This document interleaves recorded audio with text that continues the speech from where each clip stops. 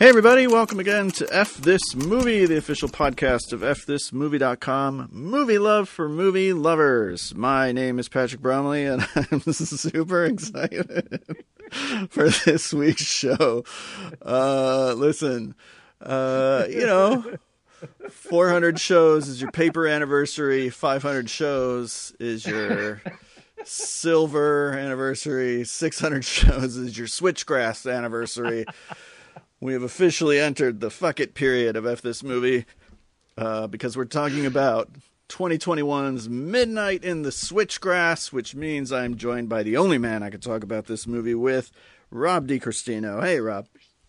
All right, so I was going to say something similar because, Patrick, I think this is episode 610. I believe you're right. I think it sounds about right. 11 or so illustrious years of F This Movie.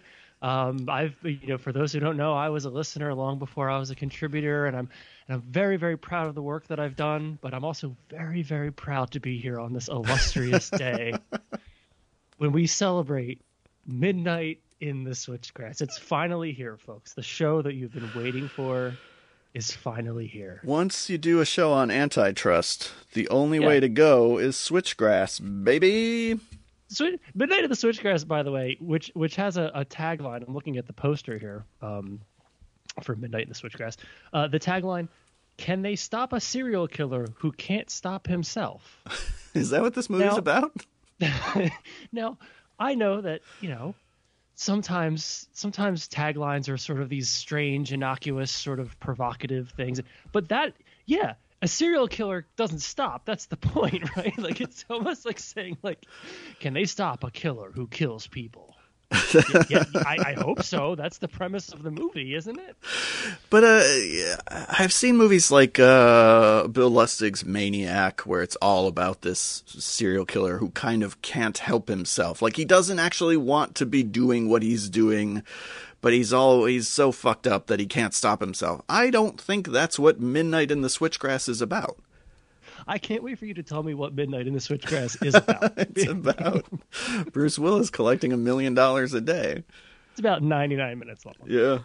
Which, by the way, was kind of nice because we're in screener season and every movie clocks in at like 2:12 to 2:30. Anything that's under 2 hours, I'm just so excited about now. That's the first thing. I'm sitting here and I'm opening up these packages going, 2:10, 2:35, yep, 2:06. I'm like, come on, folks. Like, what are we doing here? Every movie is over 2 hours. Our blockbusters are 2:40. Our prestige movies are 2:40. There's no distinction anymore. Our Beatles documentaries are 8.5. Jesus. But our Switchgrass, 99, baby.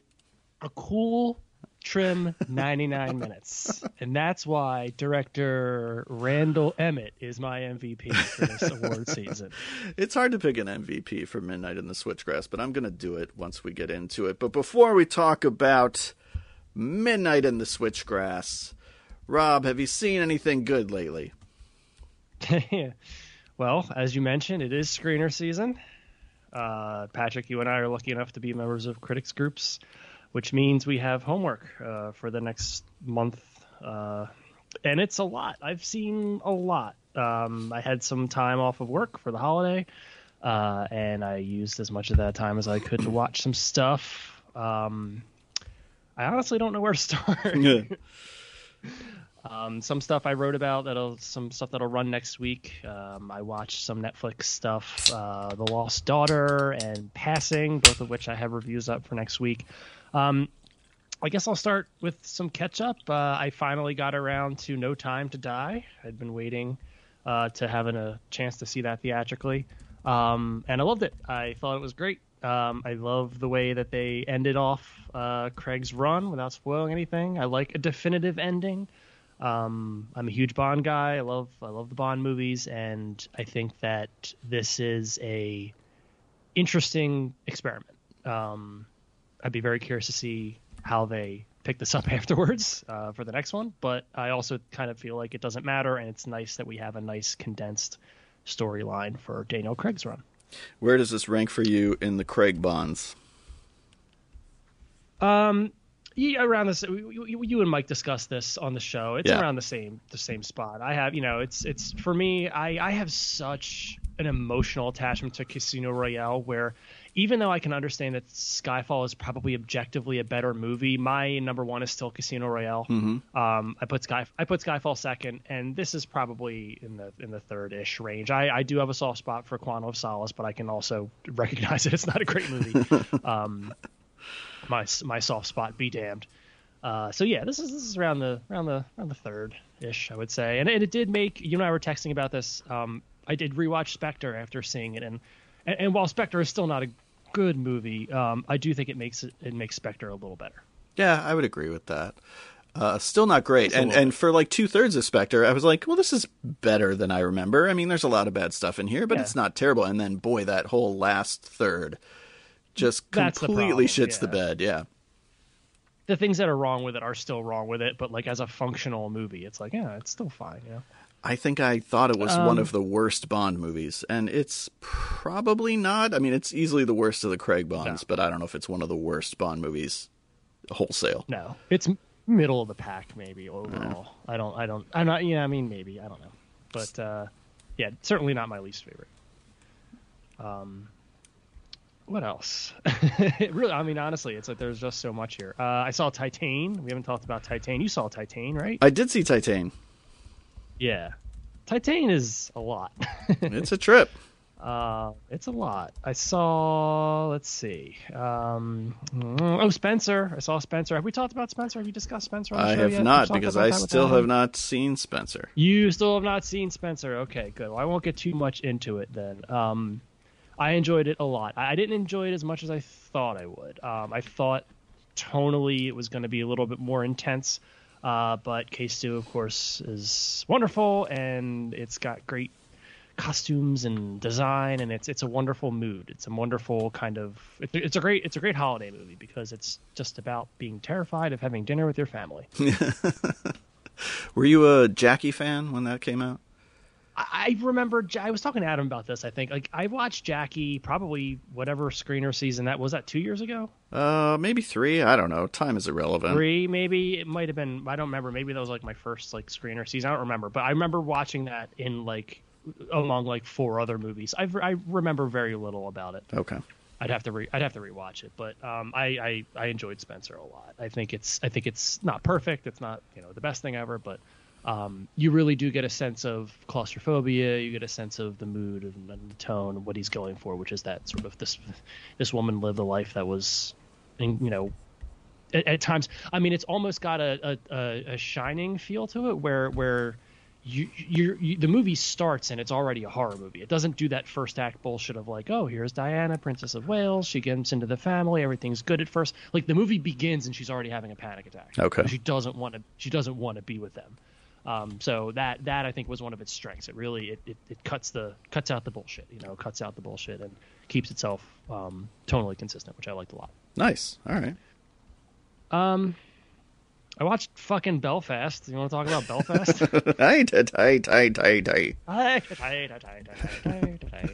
Did you watch Belfast yet? No. I haven't decided if I'm going to watch Belfast. I'm going to watch Belfast because I try to watch everything, but there's a lot of stuff I want to see before I see Belfast. Belfast is fine, folks. It's fine. It's exactly the movie you think it's going to be. It's a heartwarming story about a boy and his family, and fine, Kenneth Branagh. Like, fine. Did it need to be in black and white?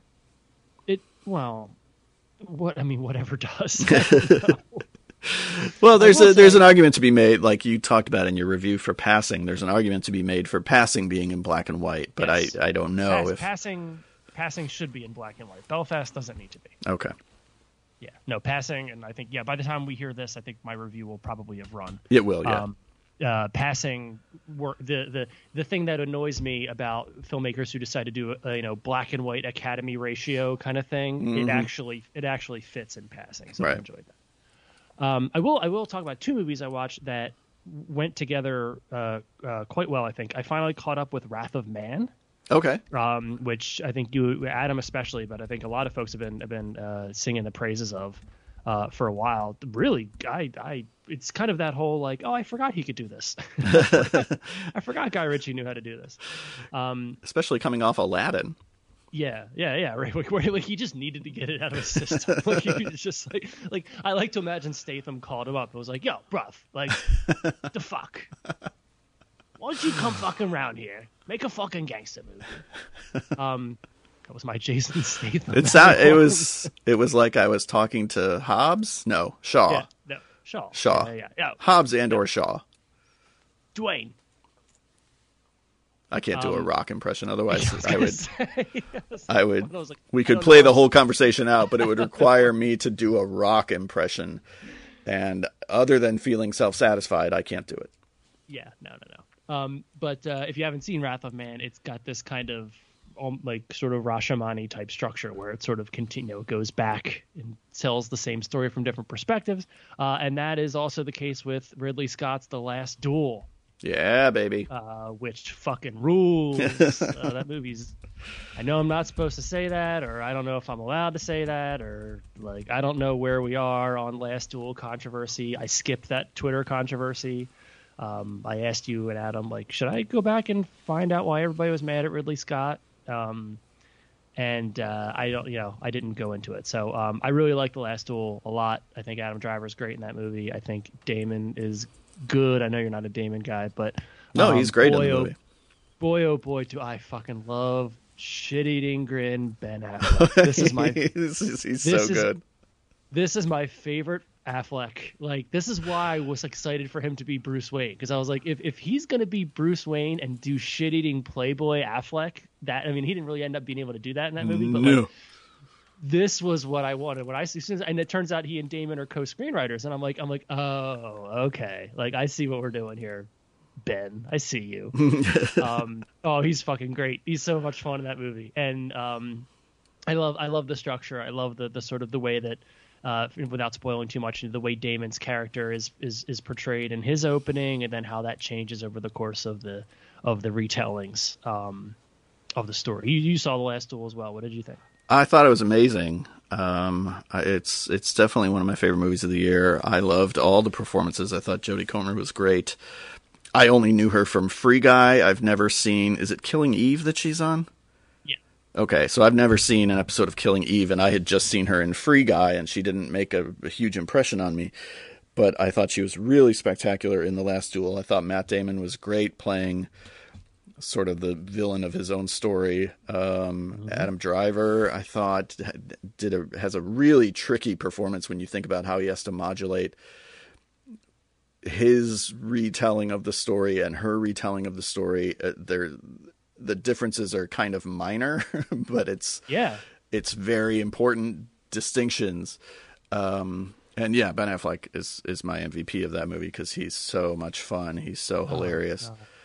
I thought it was really, really great. Ridley Scott didn't do any favors by saying like the movie bombed because of kids and their cell phones. Because truth be told, the movie was never going to be a huge hit. Like, there's just not a huge audience for this movie. And, Disney never marketed the fact that it's Ben Affleck and Matt Damon's first screenplay since Good Will Hunting, which you would think they would have really advertised, but they didn't. They kind of buried that. Yeah, no, totally. Sorry, good. No, and then, the third co-writer is Nicole Holofcener, who I just love. I love all of her stuff. Yeah. So those three screenwriters alone, coupled with Ridley Scott, had this as one of my most anticipated movies of the year. And it did not disappoint. We were sort of bemoaning the runtime of so many of these movies. And this movie's 2.5 hours, and it flies by. It does not feel its length. No. And then it needs to be that length to really, to build the... It was that another one of those times where, we're sort of in this period where we're watching a lot of stuff, and I got like half an hour into this. I'm like, oh, like when there's that first pitch change, when the first chapter ends and the next one begins, you're like, oh, this is a movie. Like, oh, this is like, oh, cool. Like, it's like, I think I got so excited. I was like, oh, this is a movie. It's a real movie. I was like ringing the bell. Like, we got one. Like, I was like, yes, Ridley. Yes. No, and fucking dark, like not great, and I can understand people's objections to, it is about a sexual assault, Yes. but I mean, so is Rashomon, and like Right. it's that similar vein of storytelling, and as you said, Driver is like, I haven't gotten to see House of Gucci yet, but like Driver is continuing to just his the way he modulates performances, the way he's so unreadable and yet always so expressive. Like he always feels like he's in control of himself. He never feels lost in a movie, or at least none of the movies that I've seen him in. And he's always doing something incredibly tricky. And he's got the Jennifer Garner and Juno performance. He's got the hard one. Like he's got really, really difficult one where it's like so much of this is going to play on how you're watching the movie. Like from what lens you're viewing it, how you're viewing him, and what he does over the course of the movie is really going to depend, your reaction to it is going to depend on where your preconceived notions about him as an actor. Mm-hmm. And I think he's constantly trying to redefine himself. He's constantly trying to avoid typecasting. And this is, I just think he's incredible at this. I think everybody, Damon, everybody. It's such a great movie. It's also going to be my favorites of the year. Yeah. Sorry, go ahead. No, go ahead. You mentioned Killing Eve a minute ago, and I wanted to draw attention. Killing Eve, a show in which one of the not original creators, but at one point Phoebe Waller-Bridge was the showrunner. Yeah. And I had some Phoebe Waller-Bridge Fleabag vibes when I was taking a look at the Neon Screener set and watched The Worst Person in the World. Have you gotten to this one yet? I think that's on our agenda for tonight after we record. So The Worst Person in the World, which is Norwegian, I want to say. Yeah. And I'm trying to find the credits here because the internet, I want to make sure. So can't pronounce any of these names. Joachim Trier is the director and lead writer. It is probably going to end up being my favorite movie of the year. That's Renata awesome. Renev. I'm really, really sorry to be butchering these sort of Icelandic Norwegian names. Sorry about that, everyone. But The Worst Person in the World is the English translation. It's a Neon film. It's just such. I was texting you guys. It's such my bullshit. It's an introspective, self-loathing female protagonist who goes through tribulations of life and love, and it's got kind of an energetic editing style to it at times. It's got a little bit of like an Amelie vibe, but I'm such a huge Fleabag fan, and I don't mean to draw a direct connection between that, but for folks who enjoy that style, that's the best way. Like I was trying to explain this movie to my mom. My mom and I both love Fleabag. And I was like, you got to watch this. It's like Fleabag. It's the same kind of thing. It's this sort of, energy, but it's also got such an incredibly complicated ending that, without spoiling anything, it goes into tragedy without getting sort of cloying and getting really, like, it retains its kind of punk rock edge to it, where the character isn't going to go, this cynical character isn't going to go through some kind of spectacular change of ethos just because of this thing happening to her. It's like she retains the character throughout, but she's adapting. And I watched it twice. Like I really, really, really enjoyed it. And I think it's going to end up being probably at least in my top 3. That's awesome. And I appreciate you championing it because, it ends up on the screener pile, and I don't know that I would have pulled it off the pile sooner than later without you kind of speaking up for it. So I'm excited to see it now. Yeah, no, I hope folks check it out. I don't know exactly how, like I said, it's in our little Neon Screener set. Not exactly sure how folks can check it out, but the English translation is The Worst Person in the World.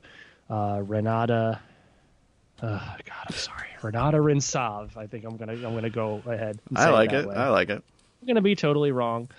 She's got a Rose Leslie mixed with a Dakota Johnson vibe, and I enjoyed it quite a bit. Nice. But no, that movie hit me. That was me kind of tearing up and going like, oh, this is it. This is my, this is the Palm Springs this year. This is that movie for me. So I really, really loved it a lot. Nice. Do I keep going? I mean, you can if you want. We have to get the to alternative Midnight in the is talking about Midnight in the Switchgrass. So all right, well then, all right. Let me do a couple more then. I'm looking at my list here. You know who makes great smut? Paul Verhoeven. Yeah. Did you watch Benedetta yet? Not yet. That movie's about horny nuns. That's all I'm gonna say. Is it good? Is it a good movie about horny nuns? I think it's good. I think it was real good. Okay. And in that, it's Paul Verhoeven. Like it's sexy and trashy, and it's about religion and death and people looking at each other when they shouldn't be looking at each other, and using religious icons as sex toys and all that kind of stuff. It's good stuff. That was I couldn't sleep the other night, and I'm like looking through the screeners, and I'm going like, ooh, Paul Verhoeven. I didn't realize he put something out this year. So I watched that. Yeah. It's technically, I think it comes out this week, technically. Okay. It's in bad taste, definitely, but, as it should be. More importantly, it's over 2 hours. Yeah, it is over 2 hours, and it feels it's like I watched it in chunks. I watched like the first hour, and then I watched the next hour of it, the next day or something like that. And that was good. I definitely recommend folks check it out. But remember that it is Paul Verhoeven, and it's Paul Verhoeven in his European I don't need to care about Hollywood, so I'm going to make this movie about whatever I want it to be about, right? Kind of thing. So there might be some religious things happening there that religious folks might not enjoy. Last thing I'll talk about is Being the Ricardos. Ah, yes. You watched Being in the Ricardos? I sure did. Or Being the Ricardos, not Being Or Being in the Ricardos, that's fine. What an awful title, by the way. Being the Ricardos? What an awful title. It is it's the first clue that Aaron Sorkin might fundamentally misunderstand his subject matter. And I say this every goddamn year. I am an Aaron Sorkin apologist. I always want to believe in Aaron Sorkin, but he has gone around the bend. He is like, what are we doing? Like, there's a part of this movie where I go, okay, if this is a movie about a week in the production of I Love Lucy, in which we get to see the behind the scenes sort of rigmarole and all the political and sociological stuff going on there with like, oh, well, you can't show this on television, you can't do this, and there's gender dynamics, and there's the dynamics between Ricky and Lucy in the show, and then there's Desi and Lucy in real life and all that, and there's all that interplay of the characters. But then it becomes about communism. Yeah. And there's all these flashbacks to when Lucy and Desi meet, and it's just like, if you had given me a real tight 90, if you had given me a nice, like, cut out the communism bullshit, cut out the flashbacks, and just be like, you know what? This is about Lucy getting control over an episode of her show as her marriage falls apart. You got a movie. But boy, speaking of stretching the runtime and performing for an audience that doesn't care, I mean, man, that movie got like, what are we doing? I was frustrated by a lot of the movie. I found it to be watchable. I think Nicole Kidman gives a good performance, even though I think she's very miscast. It's like Aaron Sorkin sat around for 2 seconds and said, "Who has red hair?" I know, Nicole Kidman. Right. Because she's not really a comic actress, and I think you maybe needed to cast somebody who's funny. I thought the stuff about her trying to gain control of the show and her being hard on everyone because what matters is what's funny was an interesting idea. But again, Aaron Sorkin is not funny. And every time he tries to write people who are devoted to comedy in this way, it comes across as dishonest, because there were so many shades of Studio 60 on the Sunset Strip as I watched this movie. I think it's worth seeing just for the performances of Alia Shawkat and J.K. Simmons. For sure. Who plays, I don't remember the actor's name, but he's Fred of Fred and Ethel. And he gets off a bunch of really funny lines, as does Alia Shawkat.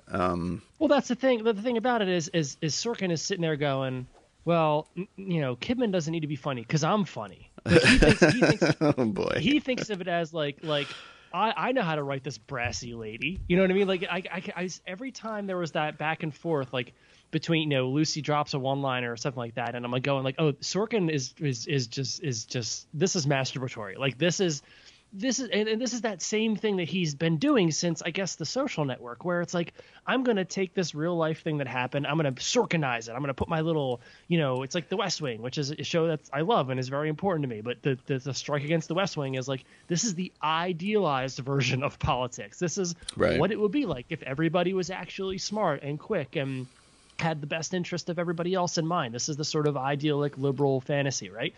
He's in his last couple of movies, he keeps doing that, where it's like, I'm going to take this real life event and I'm going to, spin it on its Sorkin head and I'm going to add my 2 cents to it. So he thinks, I guarantee you, he sees himself with Lucille Ball and goes, well, she is, she's a dame, right? I know how to write dames. And it's just like, it doesn't work that way. Like Nicole Kidman can do a lot of things. Yeah. And she's great, and including go to AMC movies because Patrick, I don't know if you know this, but they make movies better. Yeah, no, listen, heartbreak feels good in a place like this. It's so... The movie is like the Cliff's Notes version of I Love Lucy in terms of like anytime they have to reference the show, it's in the most obvious, like you can have zero pop cultural vocabulary and still recognize the flashback to the grape stomping episode. Or, gosh, we got to have Desi performing a song with his band. Well, how about Babalu? Everything is like the most obvious cherry-picked I Love Lucy reference that they can come up with, instead of demonstrating that like he cares about the show, is interested in the show, which I think in interviews he said he's not. I think he even said like, oh yeah, I didn't watch the show. It's like, well, no, which fucking is like kidding. The most Sorkin bullshit ever. Right. Like it's just, he drives me nuts. I don't know why he wanted to tell this story. I think that's ultimately my problem with the movie, is I can't figure out why he wanted to tell this story. And it's not like, again, I do think there's a 90-minute movie in there. Like, it's just, it doesn't have, it's not doing, like when we get to the end, and not to spoil anything, but Lucy is given a standing ovation for something related to a side plot. And you're like, this is the triumph of the film. This is the end of the movie. This is the emotional catharsis. Yeah. This is a side subplot that was last mentioned half an hour ago. Like, what are we doing here? Like, what is this? It's kind of a mess. It's a big old mess, and I just it drives me. This is that but it's a thing mess made by good people, so well, it's a watchable mess. You've got J.K. Simmons, as you said. You've got Alia Shawkat. Like you've got Javier Bardem. Like it's not like nobody.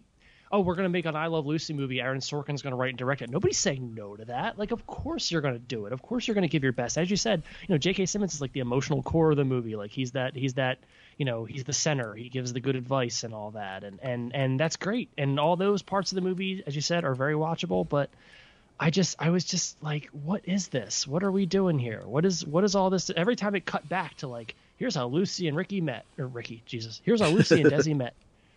And it's like, cut this. I don't care about this. We don't need this. It doesn't matter. Just those very basic things where, again, this is an example of those, this doesn't need to be 2 hours. Not everything needs to be 2 hours. Everything needs to be at least 2 hours. That's how you get your money's worth. Guess. It's not 2 hours long? Midnight in the Switchgrass. Midnight in the Switchgrass. You know what's over 2 hours? Red Rocket, which is the first movie that I'm going to talk about. Go for it. I've only got a few that I'll talk about because obviously we've done a bunch already. Red Rocket is the latest movie from Sean Baker. It was the closing night film at the Chicago Critics Film Festival, and I wasn't able to go, which was a bummer, so I'm glad that I've been able to catch up with it now, because I really liked The Florida Project, and I loved Tangerine, and I really liked Starlet. I'm a Sean Baker fan.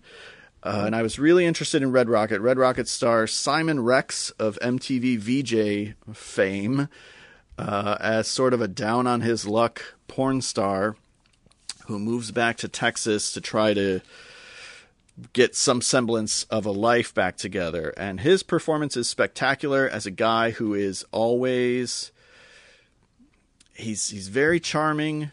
He's seemingly sweet, but everything is sort of a hustle. And it's a hustle that, like, you sometimes feel like he means it, but it's always a hustle. And he's always sort of one step ahead while also being two steps behind where he needs to be. The movie is overly long and repetitive.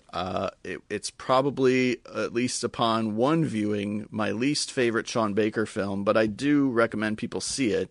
There's going to be, of course, some discourse when the movie finally comes out, because he does start a relationship with a 17-year-old girl in the film. And just seeing how people are reacting to Licorice Pizza, I can only imagine what's going to happen when Red Rocket actually comes out. Now, you said that Simon Rex is of MTV VJ fame. Is there anything else I should know that he's done? He was in like a couple of the Scary Movies, I think. Because I'm looking at the screener right now, and on the back it says, one of the pull quotes is, Simon Rex gives the performance of his career. Well, I guess he's better than he was in Scary Movie 4. Okay. This is one of those Tarantino casting things where it's like you find a guy who hasn't done anything for years and years, and then he gives this incredible performance. You're like, where did this guy come from? And you find out, but it'd be like if Pauly Shore all of a sudden gave this incredible performance. You'd be like, holy shit. So technically this is the performance of his career. But like, and again, you know, I'm a huge Sean Baker fan too. Tangerine, 88 minutes long. 88 minutes. Right? The Florida Project, maybe a little longer, I think. I think it Project is a little longer. But again, this one, 128 minutes. Yep. I was so disheartened when I put it in, because I had just shown Tangerine to a class, which I don't recommend, by the way, because it had been a while since I saw Tangerine, and I was trying to show an example of modern indie cinema, and I was like, well, listen, it's got a lot of representation going on. It was shot on a cell phone. You know, there's all these reasons to show Tangerine, and then like there's blowjobs in a car wash and people running around, dicks hanging out. I'm just like, this movie has some sexual content. I'm sorry, everyone. But I just seen Tangerine, and I remembered that it was 88 minutes. So when I put Red Rocket on, I was so disheartened to see that it was over 2 hours. What did they think of Tangerine? Oh, they don't think anything about anything. I didn't get a response from anyone. Are you kidding? The chronicles of teaching film class are just like, here's this thing that's great. It's like, I didn't like it. Right. All right. Well, I guess I'll just go fuck myself then. Yeah, pretty much. I'm more excited now to watch it, given the Sean Baker connection. But yeah, is it a straight comedy or is it a comedy drama? It's gosh. To say it's a comedy oversells the comedy. To say it's a comedy drama oversells the drama. It exists somewhere in between. How's that? Not helpful. What else? Okay, so I saw House of Gucci. Come on, you got to bring it, because otherwise we're talking about Midnight in the Switchgrass. I saw Ridley Scott's other movie, The Gooch. My beautiful wife Erica was so nice to secure us some babysitting so that we could go to theaters to see House of Gucci, because I don't think we're going to get screeners for that. And I was very, very excited about this because I've been on a real Ridley Scott kick. I've watched or rewatched probably at least 2/3 of his filmography in the last couple weeks, in the lead up to The Last Duel and House of Gucci. And I thought this one was fantastic as well. I saw somebody online describe it as The Godfather if everyone was Fredo. And I feel like that's a pretty good description, although I think it undersells the Lady Gaga character. She plays Patrizia Gucci, the wife of Maurizio Gucci. I didn't really know anything about this story. Obviously, it's based on the true story of what happened with the Gucci family in the 1980s through the 90s. And I think, like in The Last Duel, Ridley Scott is very interested in power dynamics, particularly as they pertain to women, and what happens when we perpetually make women feel like outsiders, and when we perpetually sideline the voices of women in favor of the voices of men. And House of Gucci is very specific about what happens. Everything goes to shit. Which is not to say that Patrizia Gucci is entirely blameless. She ultimately orchestrates a murder and is in prison for doing that. But prior to that, she had some good ideas. An equivocation like no other. Again, some spectacular performances. There's a lot of mockery going on Twitter about the different accents, and I agree. Everybody's doing a different version of an Italian accent. It didn't bother me. I thought it was really fun. I thought the movie was appropriately over the top, and again, not overtly comic, but certainly funny at times. Lady Gaga's great. Adam Driver, once again, great, giving a very different performance than he gives in The Last Duel. Pacino's a lot of fun. But the real surprise of the movie for me, Jared Leto, who I went in ready to hate because I have eyes and I hate Jared Leto. But he's really, really good in the movie. He's probably the funniest performance in the movie. But also there's a lot of sort of pathos surrounding his character. He's doing the silliest accent. He's the one that everybody jokes, "It's a me, Mario." And he is definitely doing that version of an Italian accent, and he's buried under prosthetics. And there's all sorts of stuff that we can point to and say, yeah, fuck Jared Leto. But I think he's really good in the movie. I think the movie is terrific. I really loved it. I want to be clear, everyone. I am 100% Italian. And I approve of everything I'm hearing. Everything I'm hearing. Make the accents as outlandish as possible. They do. For it. I want everybody to go for it. I want everybody doing hand gestures. I want pizza pies. I want some braciole. I want some gabagool. I want everybody to cap it off with a nice limoncello and go home happy because Ridley Scott rules. And I'm really, really excited to see House of Gucci. I guess I have to go see it. If we're not getting screeners, I guess I have to go see it. I don't think we are because it's MGM and they don't typically send out screeners. Yeah. I mean, we'll see. I could be wrong, but I don't know. Well, that's good. Yeah. I'm really excited to see it. Yeah. No, it's super fun. And being the Ricardos we talked about. Oh, I guess the last one I'll talk about is Tick, Tick, Boom, the directorial debut of Lin-Manuel Miranda, starring Andrew Garfield as Jonathan Larson, the composer, songwriter, playwright of Rent. And this is sort of about... It's an adaptation of a stage show that he did called Tick, Tick, Boom, which itself is about the failed production of an earlier musical that he tried to put on without any luck. So there's a couple layers deep of what's going on here. Tragically, Jonathan Larson died the night before the first staged production of Rent, I believe. He died the night before opening night, basically. Like suddenly it was like a freak medical thing, like an embolism or something. And so he never got to see the success that Rent had. And it's tragic. This is a musical. Andrew Garfield sings a lot. He gives a performance. He's doing a lot of acting. His singing is fine. Most actor. He maybe should be awarded most actor. It's Lin-Manuel Miranda acquits himself well as a director. The movie didn't do much for me. It's an interesting story, I guess. Vanessa Hudgens is in it, which is a good thing, but is given almost nothing to do. She's basically there because she can sing a couple of songs. She's not given a part to play. Almost no one is given a part to play with the exception of Andrew Garfield and maybe two of his friends, his former roommate. Yeah, his former roommate and right. his girlfriend, basically. Yeah, more or less. So you saw it. I did. What did you think of it? I am in your camp. Okay. I also and this is not.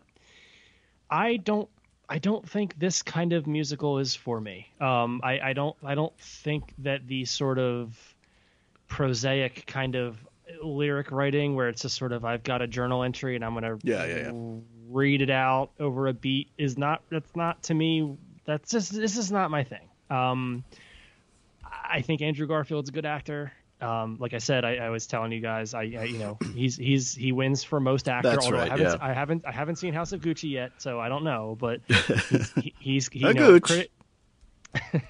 critics often, we often confuse most for best, right? So, most production design often wins best production design. Most cinematography often wins, and it's not always the case. So a clear distinction between most actor and best actor here. This is not for me. It's just not. I got about half hour into it, and I was like, yeah, you know what? This isn't going to be my thing. I finished it. I know that this is a person and a story that's very important to a lot of people. Bradley Whitford, who's an actor I really enjoy. Again, Back to Aaron Sorkin, is in there playing Stephen Sondheim, if I'm not wrong, right? You are not wrong, and I watched it like a day or two before he passed away. Yeah, and we just lost Stephen Sondheim, so obviously I have a lot of respect for the creatives here. But no, the movie's not for me. It's not that I don't like musicals. I just don't like this. This is just not my genre. This is not my subgenre. So I think the musical itself, and this I guess would be a criticism more of the musical Tick, Tick, Boom than of the movie adaptation of said musical, for me shoots itself in the foot a little bit because the best song is the first song. Yeah. And then everything else after that is like I couldn't really... Well, is this the turning 30? Yeah. Yeah. I thought that was the best song in the show, and then everything else after that is like kind of forgettable. I mean, I thought the sequence where he reenacts the argument, it's kind of interesting. But again, I've seen it before, Those are those little flourishes that pop up every now and again, and where you're like, and it's so hard. And again, going back to Sorkin, where it's like, writing for the stage and writing for the screen are very, very different. And it's the rare writer / director / performer that can really excel at both, and that can really mold the two, that can really find that balance between the two. And this movie, I think, gets caught up between stage and screen a little bit. Purposely, obviously, because that's part of the framing device of the movie. Right. But I also feel like it kind of gets lost a little bit when it's trying to do too much. Yeah. Yeah, I think we're sort of on the same page in that it's not really for us. But it is on Netflix if you're interested in seeing it. A lot of people are loving the shit out of it, and so I would not dissuade anyone from checking it out. Shit, Rob, you know what time it is? Oh, is it? Hold on, wait. No, it was 11:58 just a minute ago. We've been talking, so I'm not. Oh. Yeah, that's right, baby. It's midnight. It's midnight in that switchgrass. Now, you and I are men of taste. Perhaps. Perhaps. Some would disagree. Some would disagree with us. Listen to our Tusk podcast. Listen to our Josie and the Pussycats podcast. Listen to our et cetera, et cetera. Yeah, right. Hannibal, speaking of Ridley Scott. Yeah, oh, yeah. Let's you know what, Twitter? Back off. Because that movie is a glorious mess. I agree. These fucking people. These kids. See, I understand why Ridley Scott's so angry at the kids. Because they don't get him. What has driven us to this place? Why are we? It's sometimes a man has to, and a woman, and everybody in between has to take a look at their lives and say, how did I get here? What has brought me to this moment? What brought us to this moment? It began as a joke when we were Googling like Bruce Willis movies during a podcast. I don't remember which podcast it was. It had to be 2021. Dogma, maybe? He could have been Dogma. I don't know. I could go back and look around what time it was, because if I look at my Letterboxd, I can see the day that I went to a Redbox and rented like 4 movies based on our conversation on the podcast. Yes. And then it just became this running joke about Midnight in the Switchgrass. And then when it came time to do another episode, I proposed like, well, Rob, we could do this movie or this real movie or this real movie or this real movie or Midnight in the Switchgrass. And I, of course, immediately, because again, I am a man of taste. I am a man of esteem, some esteem. When a person invites you to the Switchgrass. Yeah, that's right. How many times can we say switchgrass over the course of this? What is switchgrass? I'm not familiar with the expression switchgrass. It's the long grass, right, where the velociraptors live? Sure. Are there velociraptors in this movie? Well, you don't go into the long grass. I assume that they're there, but we didn't see them because the film could not afford to show them. Better movie. Midnight in the Switchgrass plus velociraptors. It was too busy paying Bruce Willis to sit in a diner booth. We get 2 big diner scenes with Bruno, my man. The first one, as you pointed out, he's clearly not shooting on the same day and is shooting opposite Megan Fox's stand-in, if anyone. I can't say for sure that Megan Fox's stand-in is there. I don't think there's anyone there. As I said to you guys, Bruce Willis in this movie essentially carries the film the way Carrie Fisher carried The Rise of Skywalker, in which it's this ghoulish reappropriation of footage in which there is no context for her performance. It's like Bowfinger. Bruce Willis just didn't even know that they were making a movie, and they just inserted him into Midnight in the Switchgrass.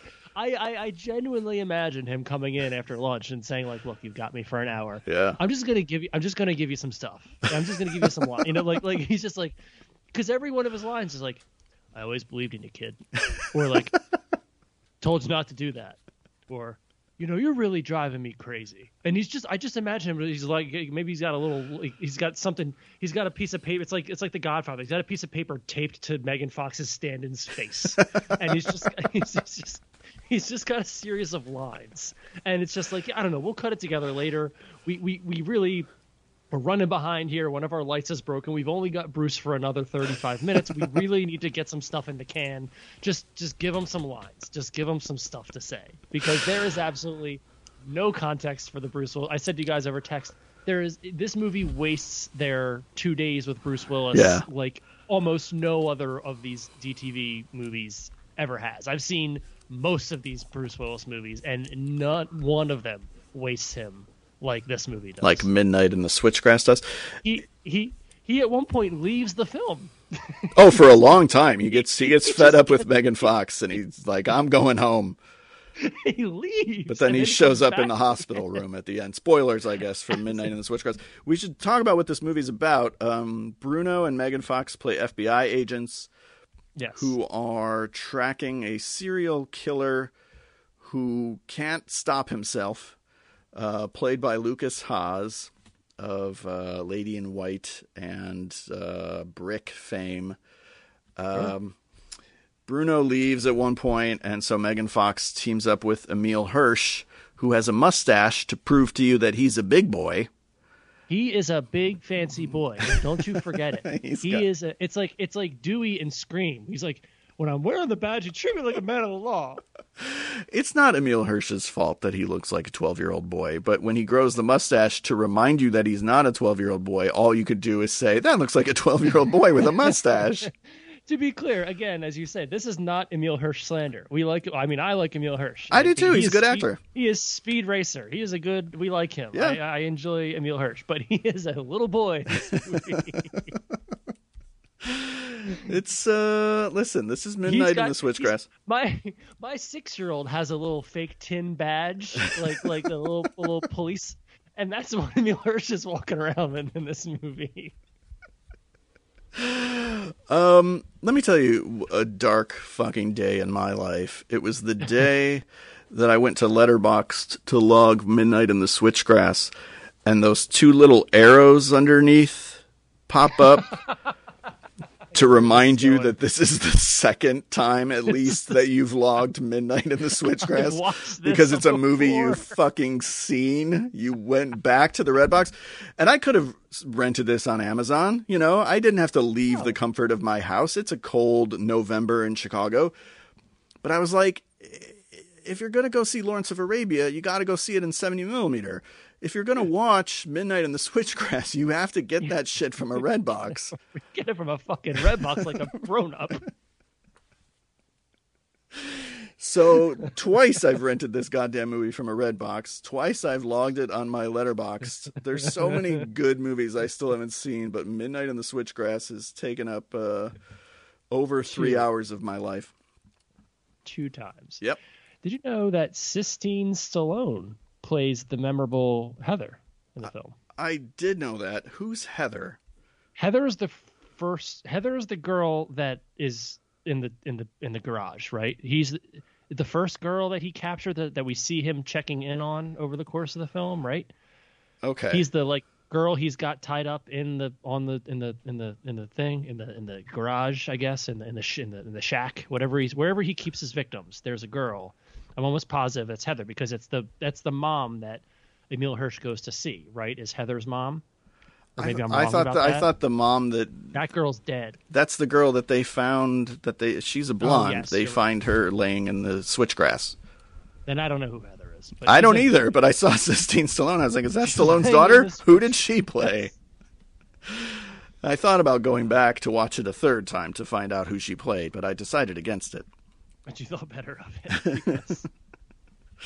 The day I rented this movie the first time, I also rented another Megan Fox movie called Till Death, which is now available on Netflix. And I actually recommend Till Death. I think people should see it, especially on Netflix, because there's no risk, where she plays a woman handcuffed to her dead husband. And I think that movie has a pretty fun ability to sort of top itself, to keep finding new ways to say, like, well, what's another scrape she can get into? How do we escalate this predicament? And it does it in a pretty fun way. I actually thought Till Death was pretty good. Midnight in the Switchgrass, less so. The Gerald's Game type, kind of, to a bed kind of thing? Yeah. So I was reading, because one of the sort of talking points I had for this, because I did a lot of preparation for this, lots and lots of research. I was thinking about the Megan Fox of it all. I'm kind of thinking about. Yeah, we should talk about that.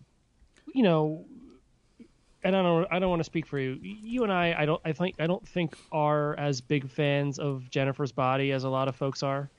I think that's fair. Again, to say. I don't want to speak for you. I don't see the movie that a lot of people see. I want to. I've seen that movie a couple times now. I also understand, you know, that she's been through the ringer as a young, beautiful actress in Hollywood and all that. I don't know where I am on Megan Fox. Do you have a strong opinion one way or another? I'm in this place where, not having seen Till Death yet, I don't know that I have a firm hand on what her actual range is. I know what she's been asked to do. Right. Right. I don't necessarily know what her skill set is quite yet. Yeah, even though she's been in the popular consciousness for like 15 years now. You know, I still don't really know where I'm at with her. I've seen her be good in movies, because I think she's well cast, and I would say that's true of something like Jennifer's Body, which is a movie I think is like okay to decent. I don't love it the way the internet loves it, like you. But I think she's good in that movie, and I think Karyn Kusama was very smart in the way that she uses Megan Fox in particular in that movie. So I think she's very well cast in that movie, which isn't always the same as being great in a movie. I don't know what her range is, and I was watching Midnight in the Switchgrass in particular this time, really thinking about Megan Fox and sort of what happened to her, because we're living through a little bit of sort of a Megan Fox renaissance with the cultural reappraisal of Jennifer's Body. She's got kind of a big, DTV run with this Until Death, and she was in that terrible vampire movie on Netflix. Shit, what was that called? I saw it. It's called Night Teeth. Night Teeth. It's called yes. Night Teeth. She has one scene in that movie, so I don't know how much I can hang, on her in that movie. She's got this very public relationship with Machine Gun Kelly, who, by the way, is in Midnight in the Switchgrass, and we'll get there. We will talk about MGK. So I can't figure out why she was, for some reason, never quite taken seriously as an actor. And I don't know if it's like, was it that she's too beautiful? I don't know, because I don't think there are many actresses who have careers who are not beautiful. So obviously degrees of beautiful are incredibly subjective. Was it that she was sexualized at such an early age by Michael Bay in the Transformers movies, where the camera just sort of ogles her legs and butt and body, her lips? I know she had a bad experience on those movies and spoke out about it, and perhaps was sort of blacklisted for that. But for some reason, even in Jennifer's Body, which was pre-blacklisting, I would argue, people were like, I don't buy it. I'm not going to go see a Megan Fox movie, as though we can't possibly take her seriously as an actor. And I don't understand why that happened with her and hasn't happened with a dozen other young actresses, her sort of peers.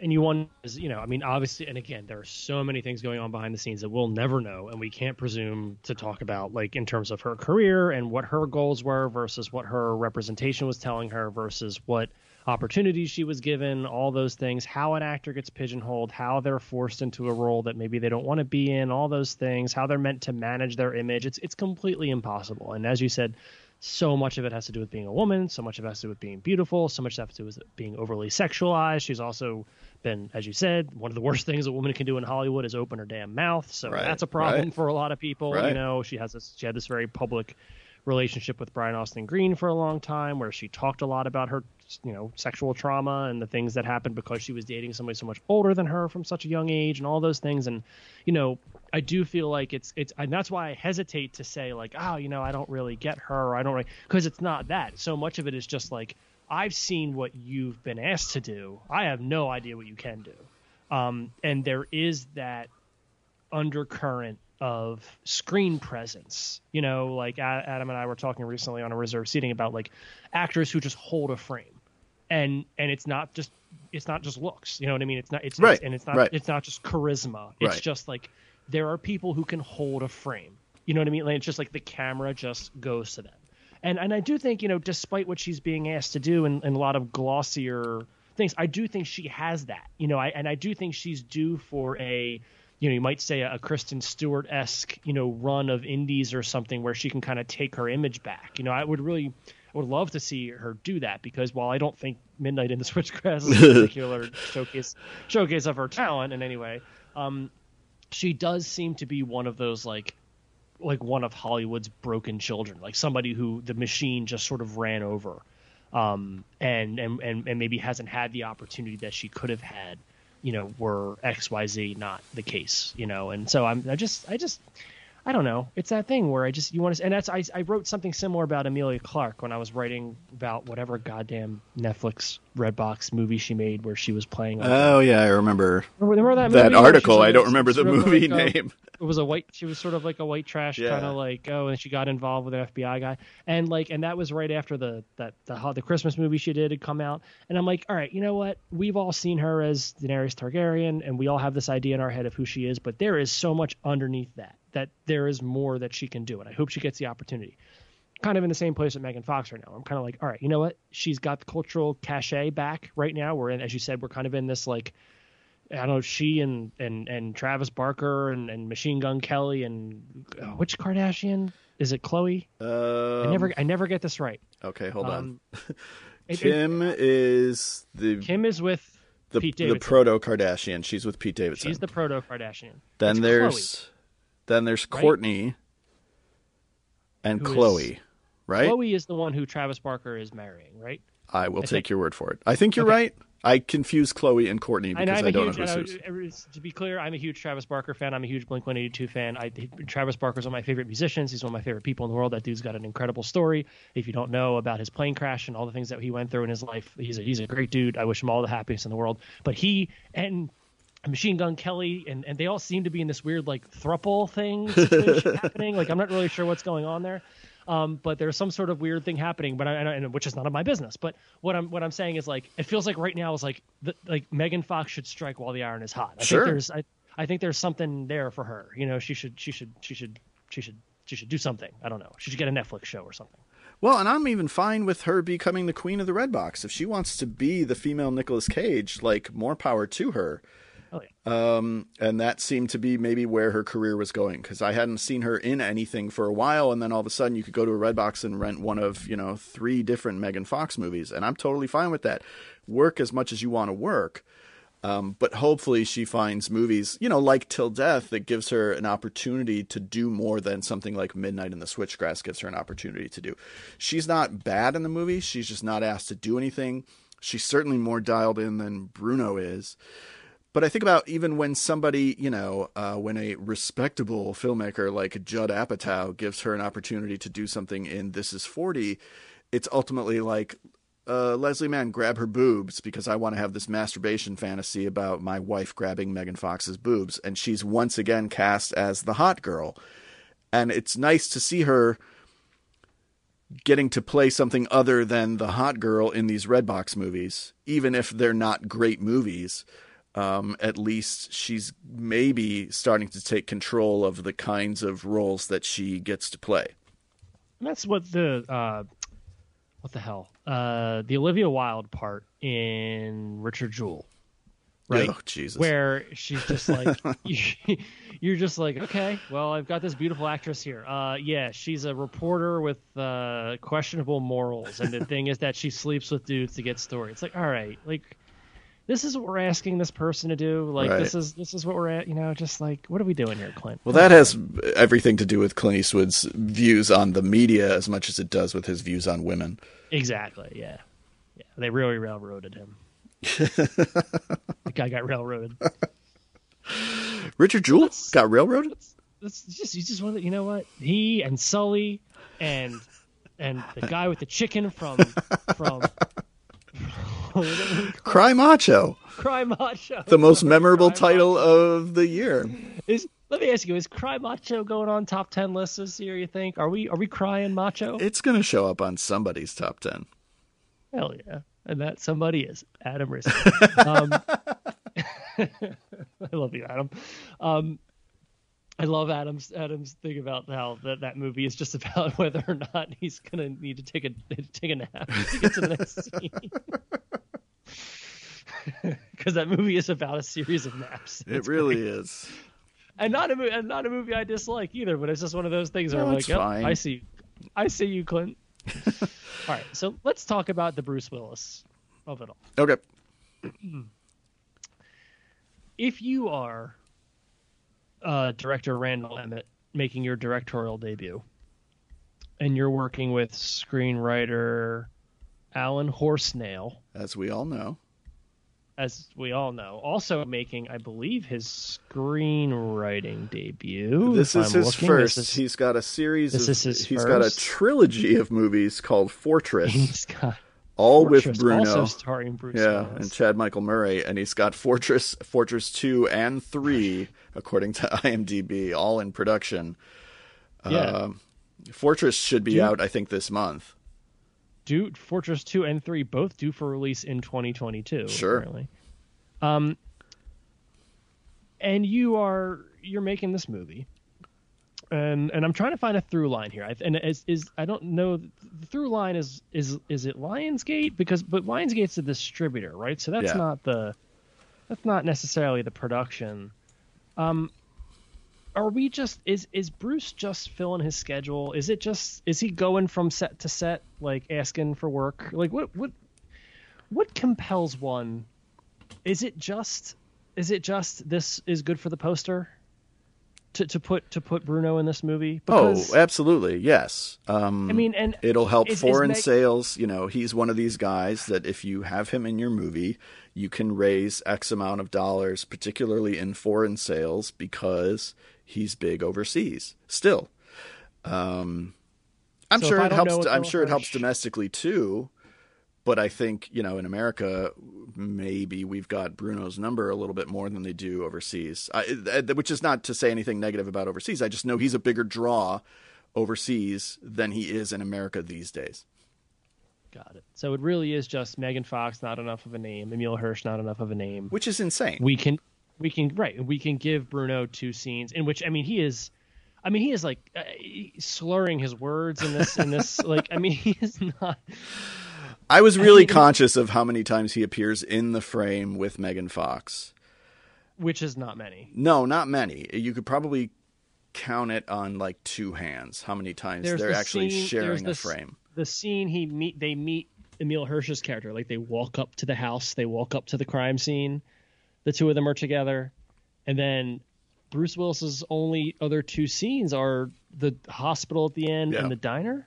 Yeah. And he's got, I think 3 scenes. He's got, or no, he's got 2 diner scenes. He's got 2 diners, and he's got him in the car. He's at the stakeout at the beginning of the movie. Stakeout. Yeah. Right. While Megan Fox goes inside, in which he's just talking to himself or a PA or something like that. Right. Yeah. Right. So the time in which he actually spends with any of his co-stars is limited and probably purposeful. That scene, by the way, we'll get back to Bruce Willis in just a second, but that scene where they walk up to the crime scene is bananas because everyone's just freaking out, and I don't totally understand why. It's like a weird jurisdictional pissing contest, but again, there's no real explanation for it or context for it. It's just everyone's mad at everyone else all of a sudden. And it's like Emil Hirsch's character is, I think, Florida State Police, and he's asking the FBI, like, hey, if you need my help, call me, or something like that. Like, it's that strange sort of cop drama thing you see where it's like, this is my crime scene. No, it's my crime scene. Not anymore, Slick. Like, and Michael Beach, who's a really good actor, is completely wasted in this movie in fewer scenes than Bruce Willis gets. I would have loved to have seen him, take the Bruce Willis part and just give Bruce Willis. You could have saved a couple $1 million. Just give Bruce Willis, have him and Michael Beach switch roles. He's playing the you're off this case. Right, like, exactly. The chief, right? Yeah, he's the big. Well, he's not the chief, right? He's a detective, but he's sort of the big black actor chief archetype, right? Where it's his one bit of character business is he doesn't like his wife. Because that's Midnight in the Switchgrass. A movie, by the way, starring Alec Monopoly, a street artist whose real name is Alec Andon. I'm just looking at IMDb here. His name is Alec Monopoly. He plays Suspect. Yeah. Anyway, I think the Bruno of it all. Bruno, by the way, a great American actor. I don't know if you're familiar with a film called Hudson Hawk. Now, wait a second. I don't know if you've ever caught the excitement. I've caught a lot of things in my life. I've caught colds. I've caught baseballs. I'm just kidding about that part. I've never caught a baseball in my life.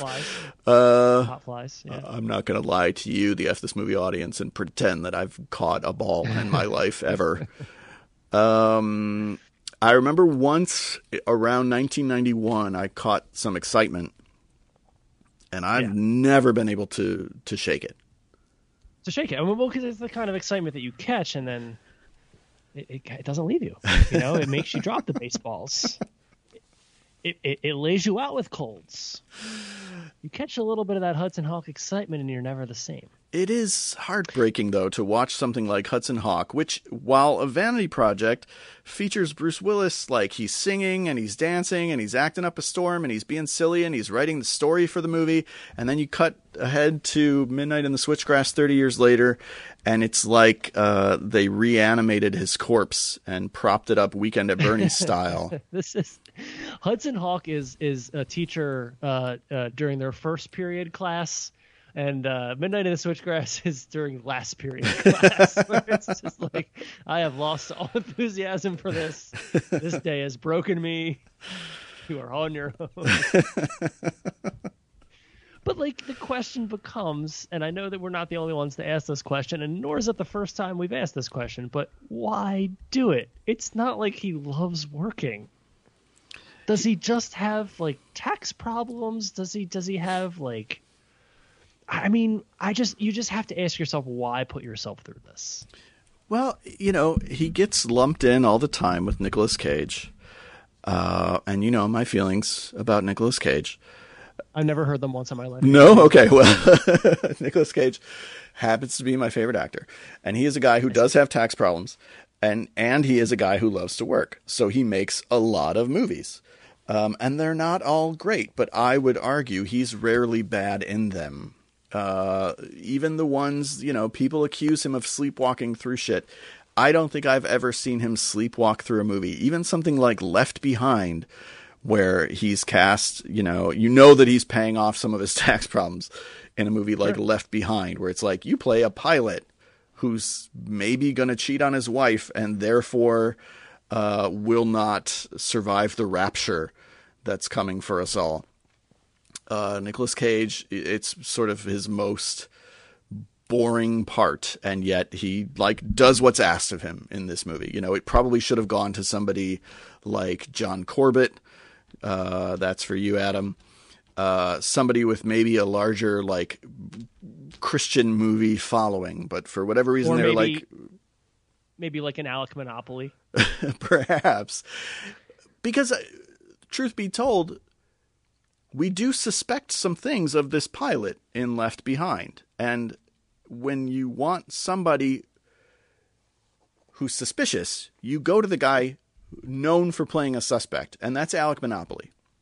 He's a suspicious man. He's a man about whom we have questions. Yeah. And sometimes a role and an actor, there's just a synergy there that cannot be denied. In the words of Ben Affleck in Good Will Hunting, you're suspect, Alec Monopoly. Yeah, you. Keep your nose to the grind. No, again,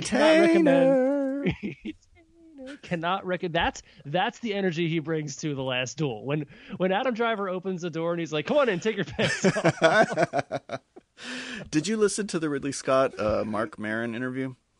No, I have not yet. Is it any good? It's very much worth listening to. I mean, he talks a little bit about his art background, and he loves all of his movies. And I just love every time Mark Maron brings up another movie, Ridley Scott's like, great fucking movie. But he talks about those orgy scenes and how important they are to what happens in The Last Duel. And I thought that was really fascinating. Oh yeah, good they are. They're that whole. Oh god, we want to talk about The Last Duel. There's no switchgrass in The Last Duel. It is a film barren of switchgrass. And also, I didn't see Alec Monopoly anywhere in that film. But back to your original point about Cage is that he's always making a choice. Like, whether you think that works for the movie or whether, he's always making a choice. Maybe you don't think it matches the movie or whatever. But I mean, I don't see any choices being made by Bruce Willis except for the choice of what if there was a guy? What if there was a guy? What if I was in the scene? That's basically the choice he makes. You could absolutely cut his scenes and the movie would not be any worse for them. They would have a little bit less star power. And I guess there's some information passed about Megan Fox's background. Right? Am I remembering this correctly? I've seen the movie twice. You could easily give those scenes to anyone else. Yeah, Emile Hirsch could probably do the same stuff. Yeah, it's not as if we demonstrate. I mean, Megan Fox and Emile Hirsch have a scene where they commiserate at a bar together, right? You could do it then. You don't need Bruce Willis in this movie. But I understand. I'm not, not naive to all this. I understand, but I got to imagine there's somebody in the production offices going like, we are bending over backwards to get him in this movie, and I don't know if anybody wants him there, if he wants to be there, if what we're gaining from this. I'm looking at the damn poster, and he takes up 2/3 of it, and Megan Fox, who is the star of this film, 100%. is in the corner. Emile Hirsch is nowhere to be found, and not he grew on the a poster mustache for this movie. He grew a mustache. And he's doing some acting. He's playing a He is doing some character, acting. you know? We're giving him a hard time, but he's good in the movie. He does what he can. He has a wife who doesn't want him to be doing what he's doing. He's got a baby. Right. That is like some of my least favorite shit in any cop movie is just the wife who's worried. And she's, of course, played by Jackie Cruz from Orange is the New Black. There's a lot going on in Midnight in the Switchgrass, is my point. I'm not a fan of the second half of the movie where Megan Fox gets captured and just becomes a little bit, it's not torture porn, but it's like, I don't know what you would call it in the back half of the movie. It wants to do the whole pathology of the killer, Silence of the Lambs thing, but it's like we have not interrogated this person at all. We have no, there's no reason to do that. There's no. Well, he's a serial killer who can't stop himself. I think that's what we know about Lucas Haas. And that's one of the things about the movie is, in the Switchgrass, there is that sort of imperative of, if there is a serial killer in the Switchgrass with you, two questions you have to ask yourself, can he stop himself? And the other one is, can you stop him? And that's the basic question that we're answering with this film, a 2021 film, which I believe will be awarded at the Oscars this year. Well, it's certainly going to show up on our top tens. And it's certainly going to do wonders for Alec Monopoly. It's going to open a lot of doors, a lot of suspect roles. Tell you, when I clicked on his Wikipedia page and saw a picture of a man who, instead of having a monocle, looks like he's in a Safdie Brothers film, I was really bummed out. I clicking on, I'll tell you what, folks, there's a lot of things you could do with your time on the internet. Clicking the Alec Monopoly Wikipedia page is not one of the better ones. He was on a show called Lopez. That's his another credit, which was the George Lopez talk show, I want to say. Do I have that right? I'm going to assume that you are correct. The first and he played, I'm sorry, he did play himself as an audience member on America's Next Top Model. The first paragraph of his Wikipedia page, which is 2 paragraphs long. I'm only on his IMDb page, which has no photograph. It ends with the sentence, Monopoly's work has been purchased by...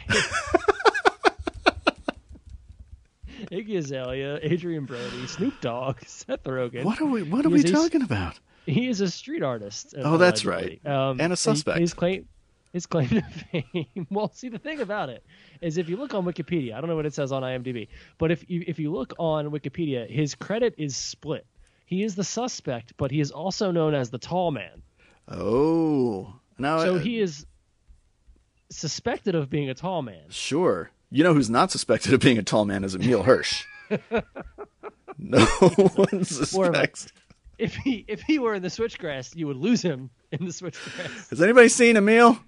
He wandered out into the Switchgrass an hour ago. It's time for lunch. You need to find Emile. Anybody see like a mustache moving around in the Switchgrass?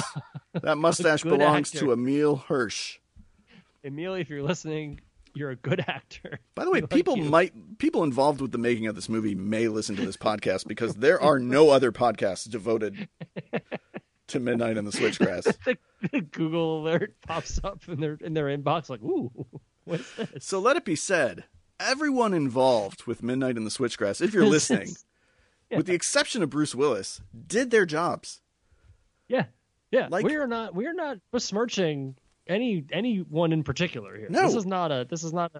This is more talking and thinking about Midnight in the Switchgrass than even the creators of Midnight in the Switchgrass did. But I wouldn't even classify this as a bad movie. I just think it's red box filler. It's red box filler. It's content. It's 99 minutes long. Emile Hirsch is giving a performance. Megan Fox is doing her best.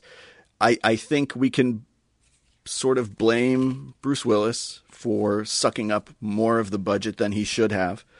But the fact that it drew 4 big names, because I would include Lucas Haas in that, And then you have, recognizable actors like Jackie Cruz and Michael Beach. Like, there is talent that was attracted to this movie, presumably for more than just a paycheck, because that once Bruno got involved, everybody had to take a pay cut. Oh, and fucking Machine Gun Kelly, I forgot.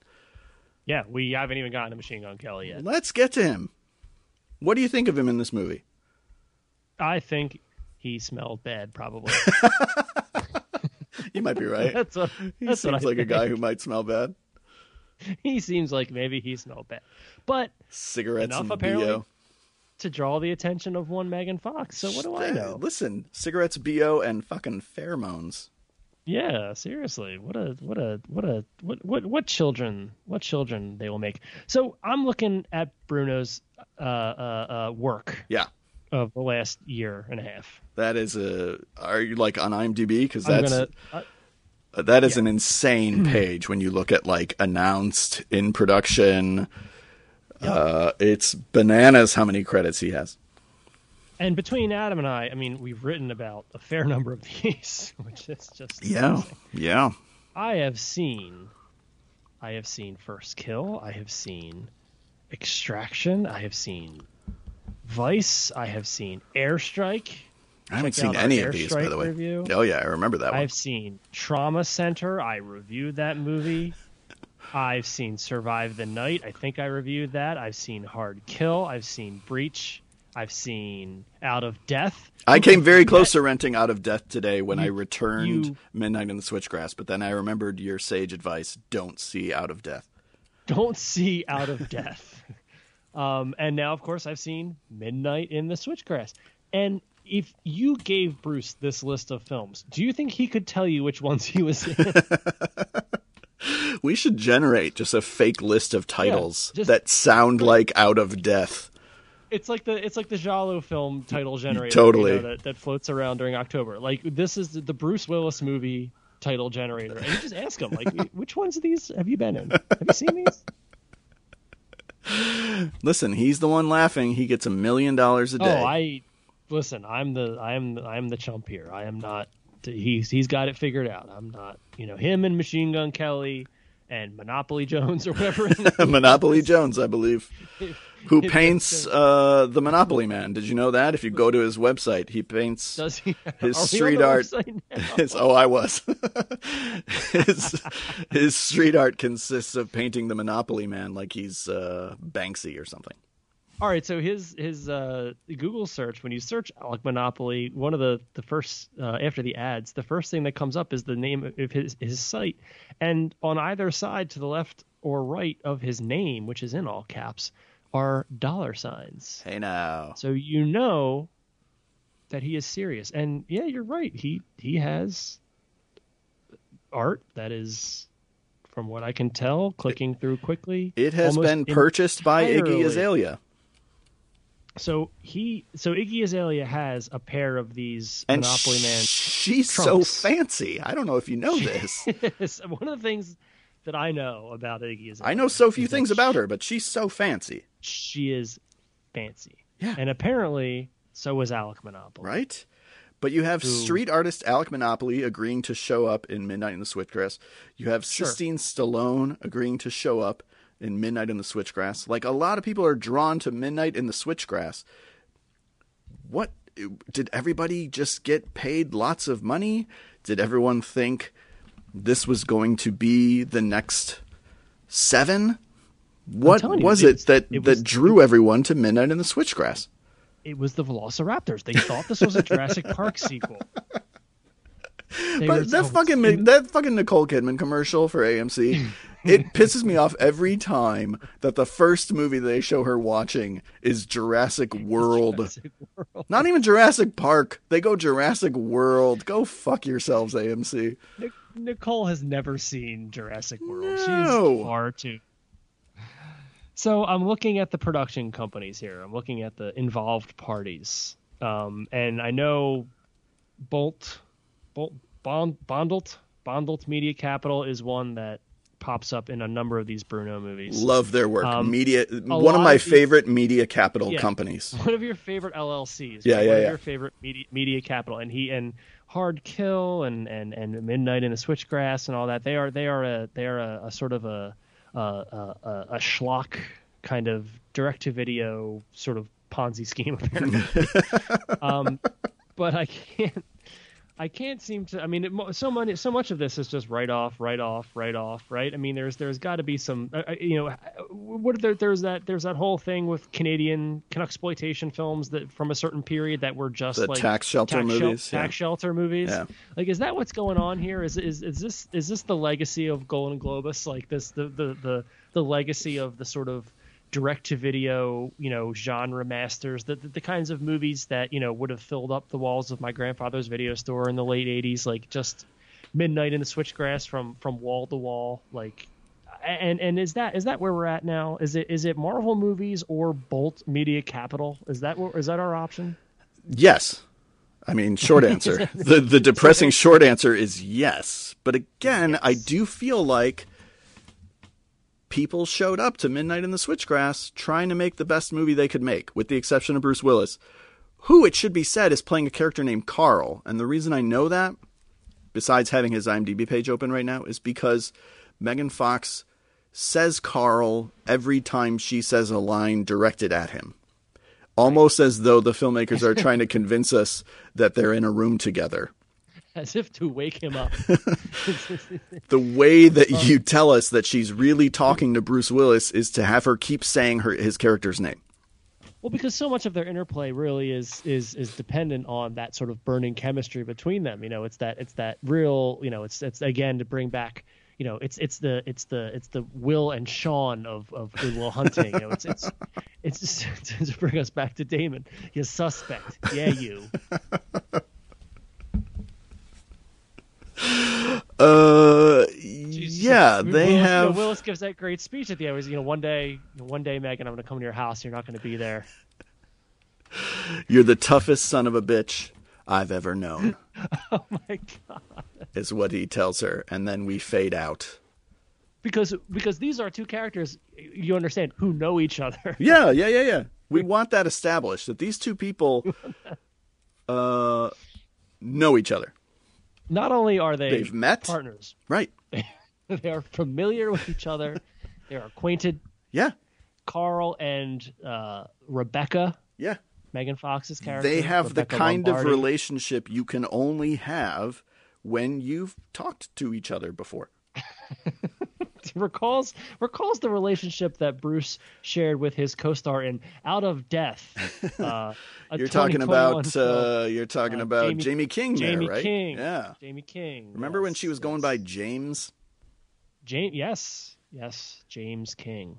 James, which is okay, never mind. Wait, I got that wrong. All right. So, Out of Death. Yeah. No. Is that the movie we're talking about? If they called this movie Out of Death, would any of us have been confused? Patrick, I saw Zola. You want to talk about Zola? I do. Zola's a good movie. It was fun about Zola. Zola was cool. Zola has a star-making performance. Yes, it does, which has probably reminded me because Taylor Page is a name that's not even close to Jamie King. I don't know why I thought the two were similar. But for some reason, Zola has Taylor Page giving a star-making performance, and Riley Keough giving a performance wherein she didn't know they were making a movie. Yeah, Riley Keough is playing someone we've all met. Riley Keough had no idea there were cameras rolling. This is just who I think Riley Keough is. Had no clue at all. Yeah, no, Taylor Page, wonderful. A movie that I was like, it was that I said before we started recording, like it was that whole like Spring Breakers kind of good time kind of scumbum energy where I'm like, it took me a couple minutes to get into the movie. I'm like, okay, wait, this is going to be the cadence of the film. This is going to be what this film is. And there are parts of it that were like a little bit too much for me where I kind of had to be like, ooh, I'm going to fast forward a little. But I would argue two star-making performances actually, because I think Coleman Domingo kind of comes out of that movie a star. He's the pimp, for lack of a better word, and he's been in other stuff before. And I've seen he was in Candyman this year. He was in Lincoln. He was in Selma. I mean, he's been in stuff. But I would say, at least personally, that Zola was the first movie that really made me say, like, holy shit, who is that? Who's the boyfriend guy? The guy from the Sky High guy? Is that Sky High guy? Okay. Nicholas Braun. Nice. Who Again, apparently looks is like also on Succession, but I've never watched Succession. I tried. I'm sure it's great. Not criticizing it, but I gave up. Yeah, Quay's a good scum bum. Good. Good kind of clueless, kind of white trashy kind of scum bum dude. Yeah. What else we got here? What else did I watch? Midnight in the Switchgrass, though. The thing about Midnight in the Switchgrass is Emile Hirsch is an adult. So he is a man who has passed the sort of the adolescent. Yeah. He's passed, and we were all there for The Girl Next Door. The Girl Next Door, which also stars what's her face. I was convinced when I saw The Girl Next Door that it was a really great teen movie. I saw like a sneak preview back in whatever the fuck, like 2003, 2004. 2007. 2007? Oh, no. I'm sorry. I'm looking at the wrong one. I made the mistake that I shouldn't have made, which is that I clicked on the first Google result. Oh, yeah, no. 2004. Okay. Yeah. Saw a sneak preview, was convinced. Girl Next Door, terrific teen comedy. Watched it again a couple years later. I was like, oh, this movie is some bullshit. It doesn't hold up because I have the same memory as you do, which is like, oh, that was a sneakily good movie. No. No, it's some bullshit.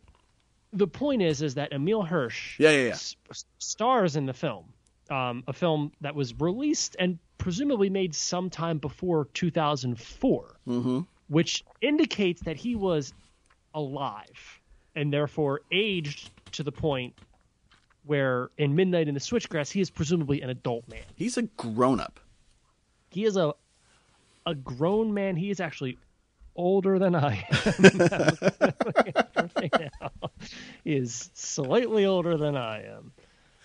Yeah, boy, he's had a long career, actually, now that I realize The Girl Next Door was 2004. And he plays, he's in Once Upon a Time in Hollywood playing the hairdresser man. Yeah. I can't remember his name either. I can't remember his name either, but Sharon Tate's first husband. Right. Quite good in that movie, right? A lot of fun. Jay Sebring, sorry. Jay Sebring, thank you. Yeah. Jay Sebring. Yep. Good in. He's been good in lots of movies. Is he? Yeah. I mean, Speed Racer. I like Into the Wild, a book I used to teach and had to stop teaching because I can't stand it. He was good in The Dangerous Lives of Altar Boys, which I think he made even before The Girl Next Door. I was gonna say that was an early one, right? Yeah. That was very okay. So, and then I don't remember if Alpha Dog is good. It is not, for my money. Movie, right? Okay. But you know what he's fucking great in is Killer Joe. Oh my god! Oh jeez, I forgot about Killer Joe. Yeah, I mean everybody's great in that movie, but he's really terrific in that movie, playing just a complete fuck up. So what we're doing here, is making fun of an actor we like. Well, also an actor we like, doing his best in a movie that is not horrible. Also recognizing that he is doing his level best in an okay Redbox filler movie. So right. Emile, we are fans. Yeah. If you talk to Machine Gun, if you talk to Monopoly Jones, what's his name? Alec Monopoly. Alec Monopoly. Monopoly Jones. I suspect he's going to have a big future. I suspect. He's gonna rise up tall. He's a tall man. Did I mention? I mentioned that we're in our fuck it period, right at the top of the show. This was a really successful podcast, Patrick. I think this is a really good episode. Did you know that RogerEbert.com awarded Midnight in the Switchgrass half a star? That seems too low. That seems. I'd go a star and a half. I think.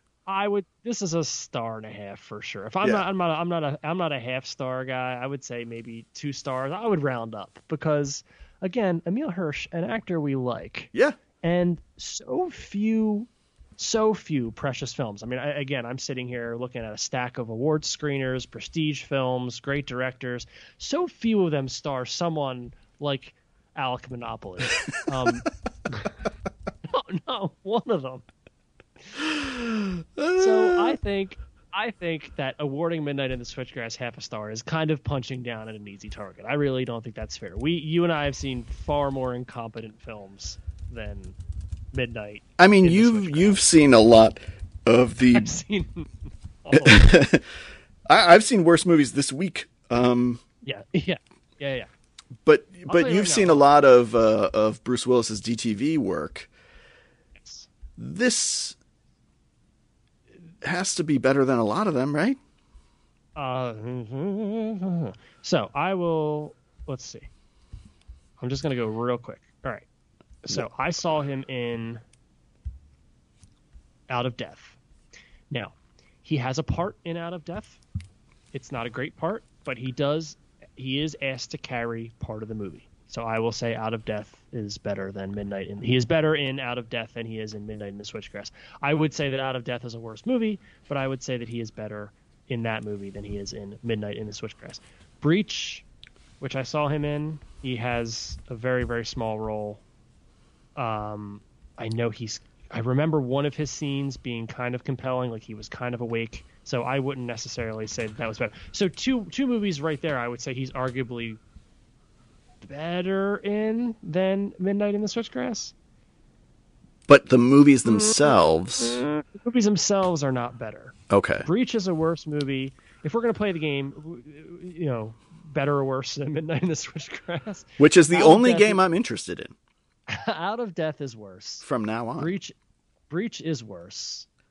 Survive the Night is worse. Trauma Center is worse, although that's another Midnight in the Switchgrass situation where Nikki Whelan is the star of Trauma Center. She carries the movie where Willis has, I think, two scenes where I think it's the same deal where he's like sitting next to her hospital bed and is mostly off screen. That might be a better movie because at least it's more interesting, but he's worse in it because he doesn't have as much to do. Nikki Whelan plays the flight attendant that Nicolas Cage might be sleeping with in Left Behind. Oh God, we've brought it all back together. She's also in another Nicolas Cage movie called... Oh my gosh, it's the one with Gina Gershon where she wants to... Oh my God, this is upsetting. Hold on. While you think... Oh shit. How can I not think of the name of this movie? It's got like a one-word title. I'm no it's help right now. Called... Wow, she makes a lot of movies. Inconceivable. Yeah, oh yeah. That's another Cage movie. Gonna do it. Not gonna how do you make your movie? How do you call your movie inconceivable? Seriously. Because it's about a couple that can't conceive. It's not really, is it? Of course it is. Is it actually? Of course it is. That's exactly what it's about. They spent 4 seconds thinking of that title before they started writing the movie, and they're like, that's a movie. That was backwards engineered. All right. Airstrike. Last one I'll do. Airstrike. So Airstrike, Adam and I wrote a column about this, sort of, because we just had to react to it. Airstrike is a film in which untranslated, I think Japanese, I believe Mandarin script is translated literally into English, and Bruce did no work to add context or cadence to it, to sort of colloquialize it and make it like, well, nobody really talks like this. This is a bad translation. Let me change it to something that actual English-speaking human being would say. He does not do that. He reads his lines as given, and then he goes home. Airstrike, a hilariously incompetent movie that Adam and I had a lot of fun watching some years ago. I would say that movie is more interesting than Midnight in the Switchgrass, but Bruce is not any better in it. This has been my TED Talk. We've talked a lot about Midnight in the Switchgrass, and we didn't even talk about Lucas Haas. Oh, yeah. What do you want to say about Lucas Haas? Nothing. He's asked to play a creepy serial killer, and he's fine. He is in this movie. He is in this movie. And again, in a movie that doesn't require somebody of his particular star power. So he's giving this more than maybe there is on the page. And it's, you know, it's a cliche, the guy who has a happy family life and then has a murder shed in his backyard. Like you do. Right, like you do. You have to walk across the switchgrass to get there. Right. Which is where they invoke the title, because his daughter says something about, I saw somebody running through the switchgrass. Approximately 12. I don't remember what time it was. Yeah, his daughter's pretty young. I don't know if she can tell time. She's a real fucking dum-dum. But yeah, she's a child. But when you are building a murder shed, yeah, relative placement to the switchgrass is really important. Yeah, well, and again, this movie does that thing that you know, it makes Megan Fox its lead. It puts her in a position of power, and then strips her of all that power and puts her in need of rescue by little boy Emile Hirsch. You can't do that to a. He's out late. He's got school in the morning. He can't be rescuing you from the murder shed. But if you give him all the chocolate milk he can drink, he will save you from the murder shed. Monopoly Joe. This movie has an official website. Did you know that? Did you know?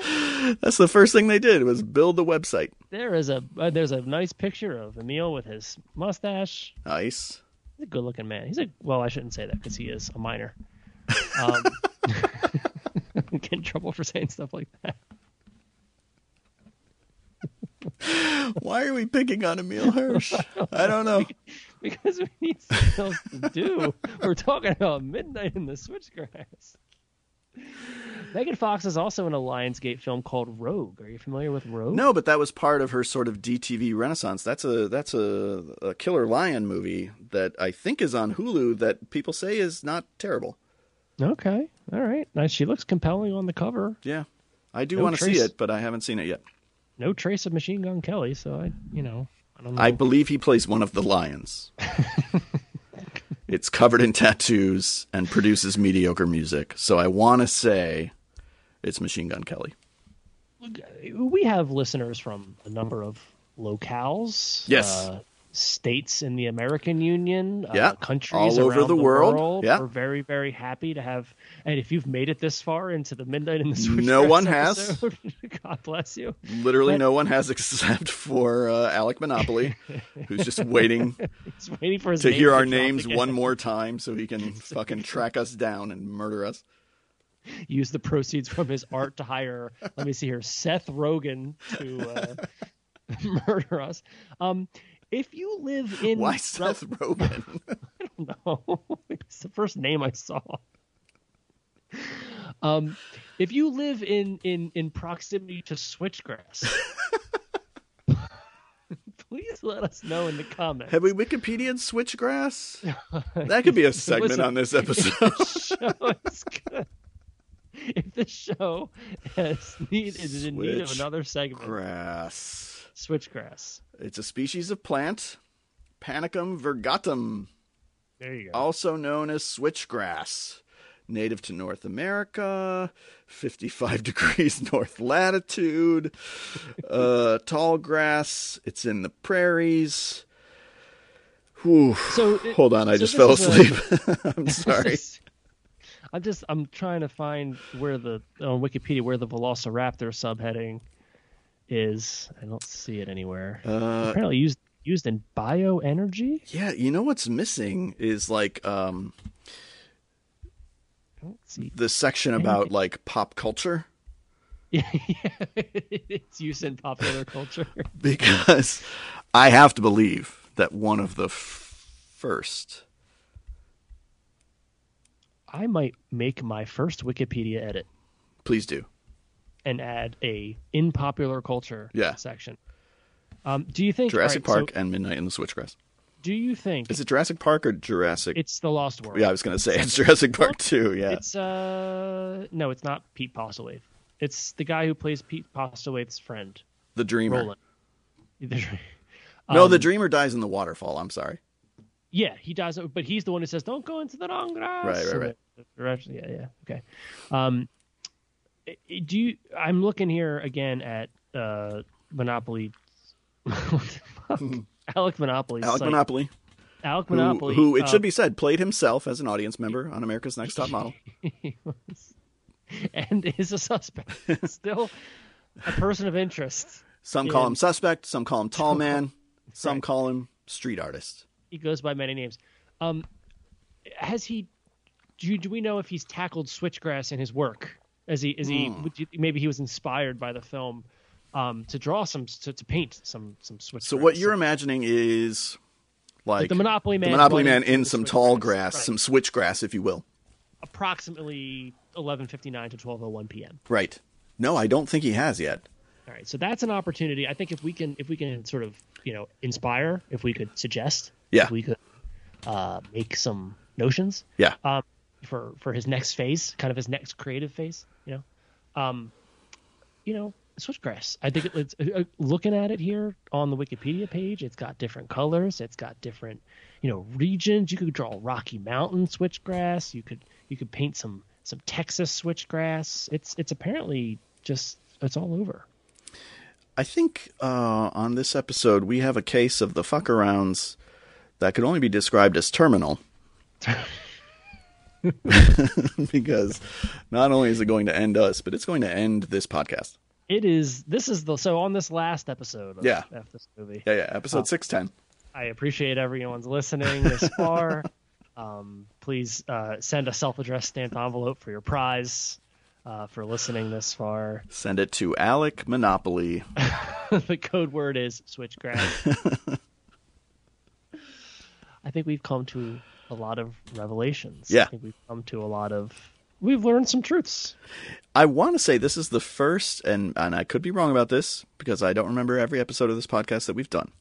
How dare you? But this might be the first full episode devoted to a direct-to-video movie. Ooh, Now, really? we've talked about direct-to-video movies on other episodes, Right. but I don't know that we've ever done a full DTV show.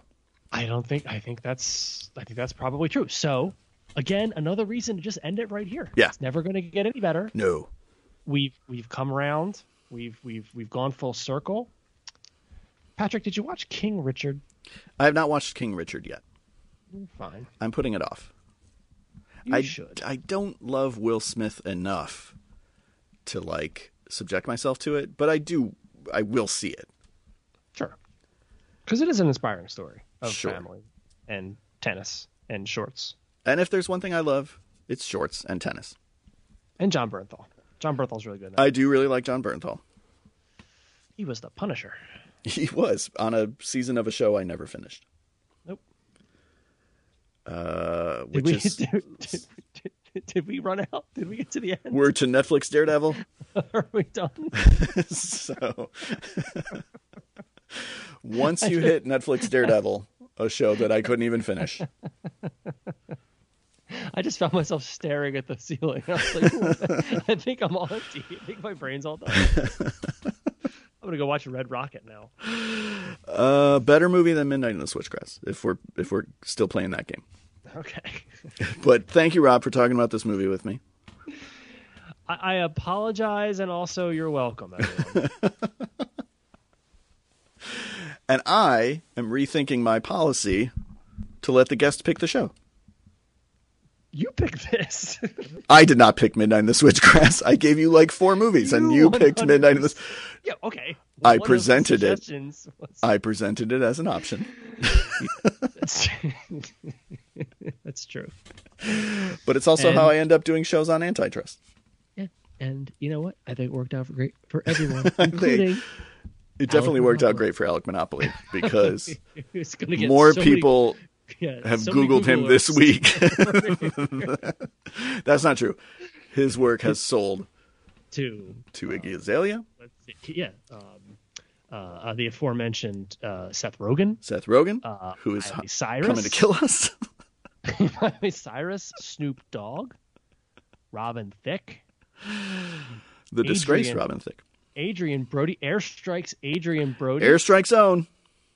Adrian Brody, A man who knows what it's like to work alongside Bruno. a man who knows what it's like to work alongside a suspect. I would like to say that Megan Fox knows what it's like to work alongside Bruno, but she knows what it's like to work alongside Bruno's stand-in. His stand-in, his lighting reference. Which, to be fair, is just a shaved watermelon.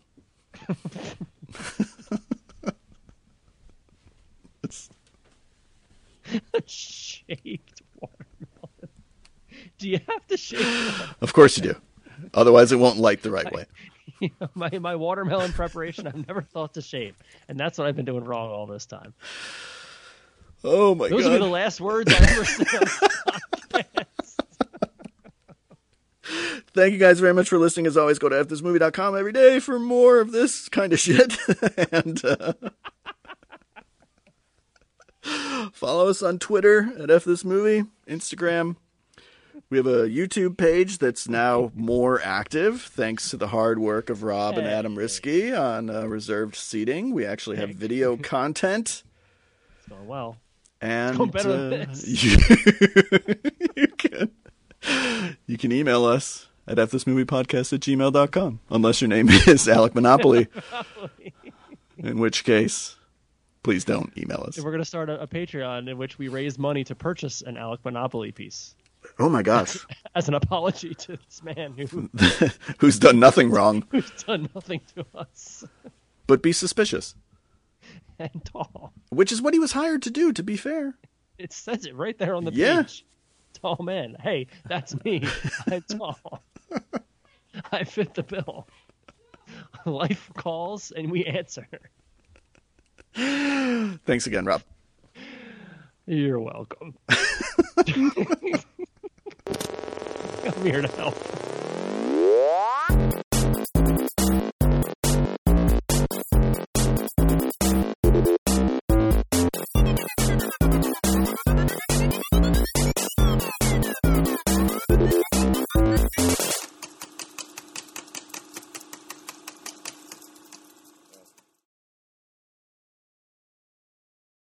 Thanks for listening to FS Movie.